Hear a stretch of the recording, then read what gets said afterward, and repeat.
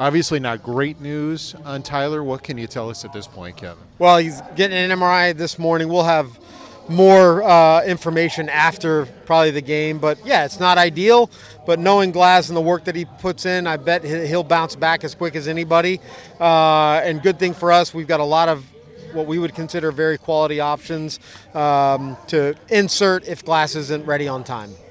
And from Tyler's end, you were going to have to manage his innings anyway at some point during the course of the year. Can it be a help later on in the season, maybe? I think that's a good way for us to look at it right now. But that we don't want to get too far ahead. Let's just hope that whatever the injury is, he's recovering as quick as possible, and then we'll worry about the workload once he gets the ball back in his hand. And you mentioned you've got a lot of options. One of those is throwing today in Yanni Chirinos. What can you say about the way he's come into camp this year? He looks great. He finished the season really well.